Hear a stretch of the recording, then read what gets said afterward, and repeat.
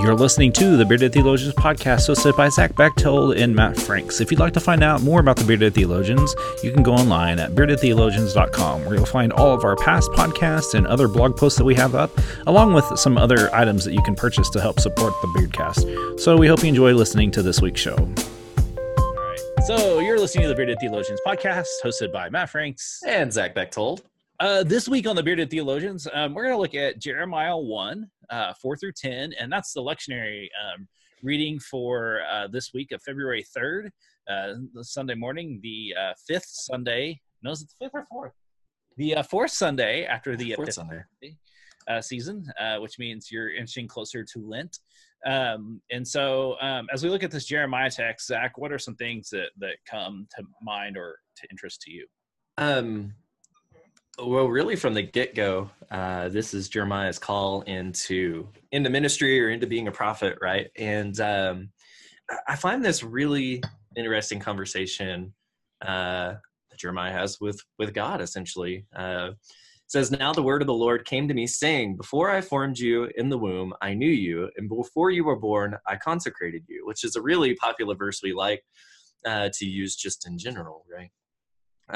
God's saying, "Hey, Jeremiah, this is my purpose, or this is your purpose." He said, "I appointed you to be a prophet of the nations." Then I said, this is Jeremiah speaking, Lord God, truly I don't know how to speak, for I am only a boy. But the Lord said to me, do not say I'm only a boy, for you shall go to all whom I send you, and you shall speak to whatever I command you. Do not be afraid of them, for I am with you to deliver you." And I think sometimes we forget the context in which Jeremiah lives in, right? And really that we all live in, that there's just going to be this certain time we're going to grow up, and then we're going to start ministry, and then we're going to go do this thing or however, right? But Jeremiah receives this call as a young boy.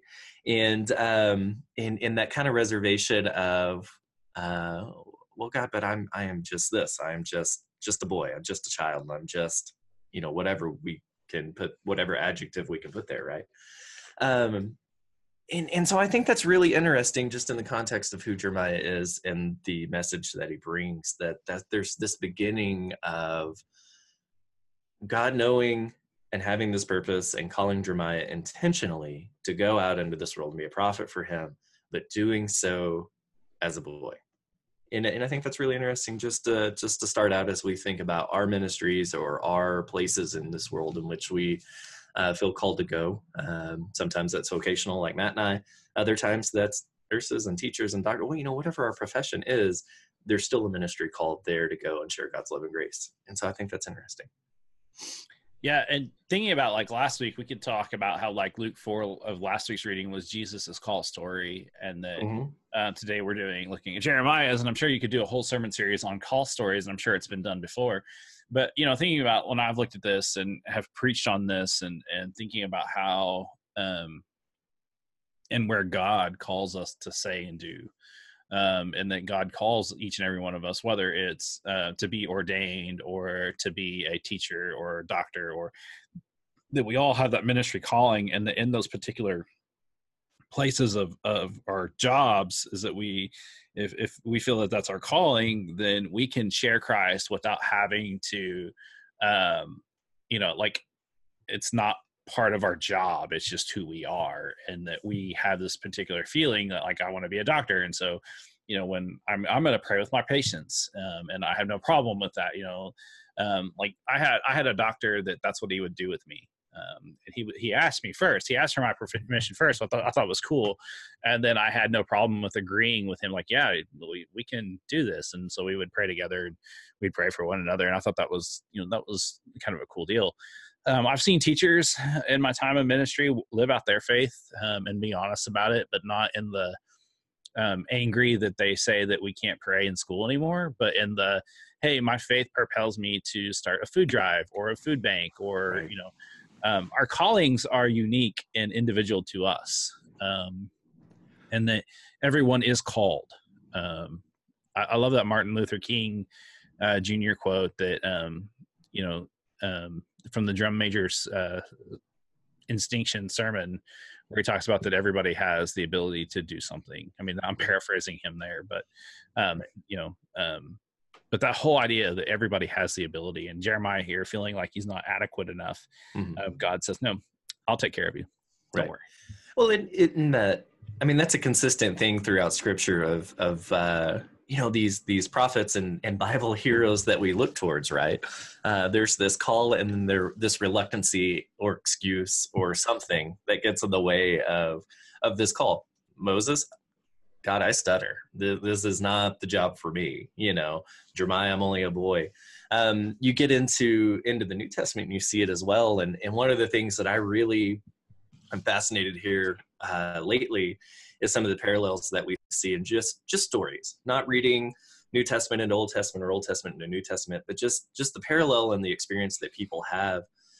We see this almost same conversation with Paul and Timothy in 1 Timothy, when Paul's giving the instruction or the encouragement to Timothy, you know, don't let people get down on you on age. You know, go. You've got this message. You've got this call. Go and do this. And I find that interesting that a lot of us have this similar experience in our stories, in our calls, whether it's to full-time ministry or to how we live our ministry out in our full-time calling or full-time job. And Matt's right.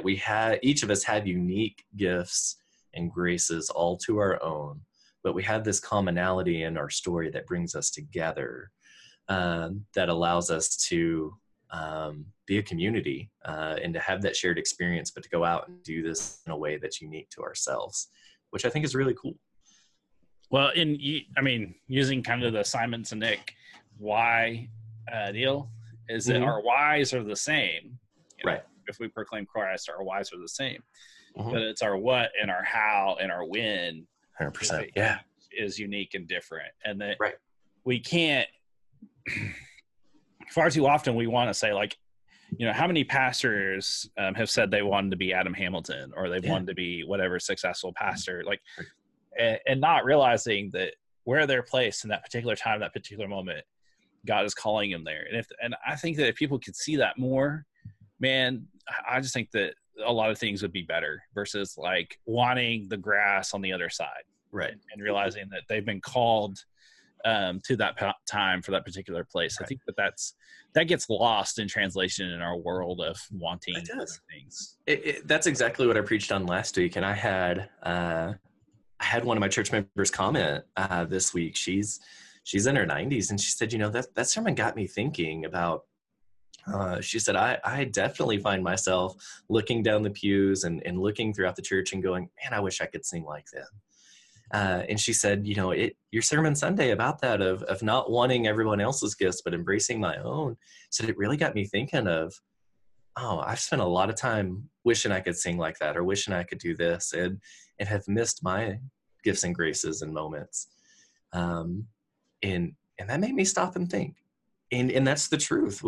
And that was just my own shared experience of, I wish I could be that pastor down the street, or I wish I could do this. I wish I could do that. And just this admiration I have for my colleagues and friends and missing out on what I have, right? What the gifts that I've had. And for somebody in their 90s to go, hey, that made me think, was really cool. And really telling about our society and culture that we lose focus on what we have in the light of what everyone else has. Well, and maybe that's a good thing to think about this week is that God is calling you to a particular time, to a particular place for a particular reason.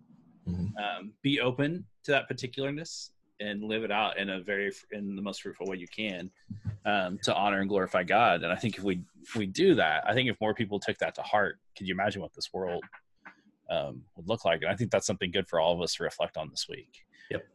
And so we want to encourage you to go on our website, and hopefully in the next few weeks, we're going to get some more blog posts put up and get some more things out there for you all. We've got a great lineup of people coming up. We've got some really good interviews that we're holding on to for when we're traveling and doing other things.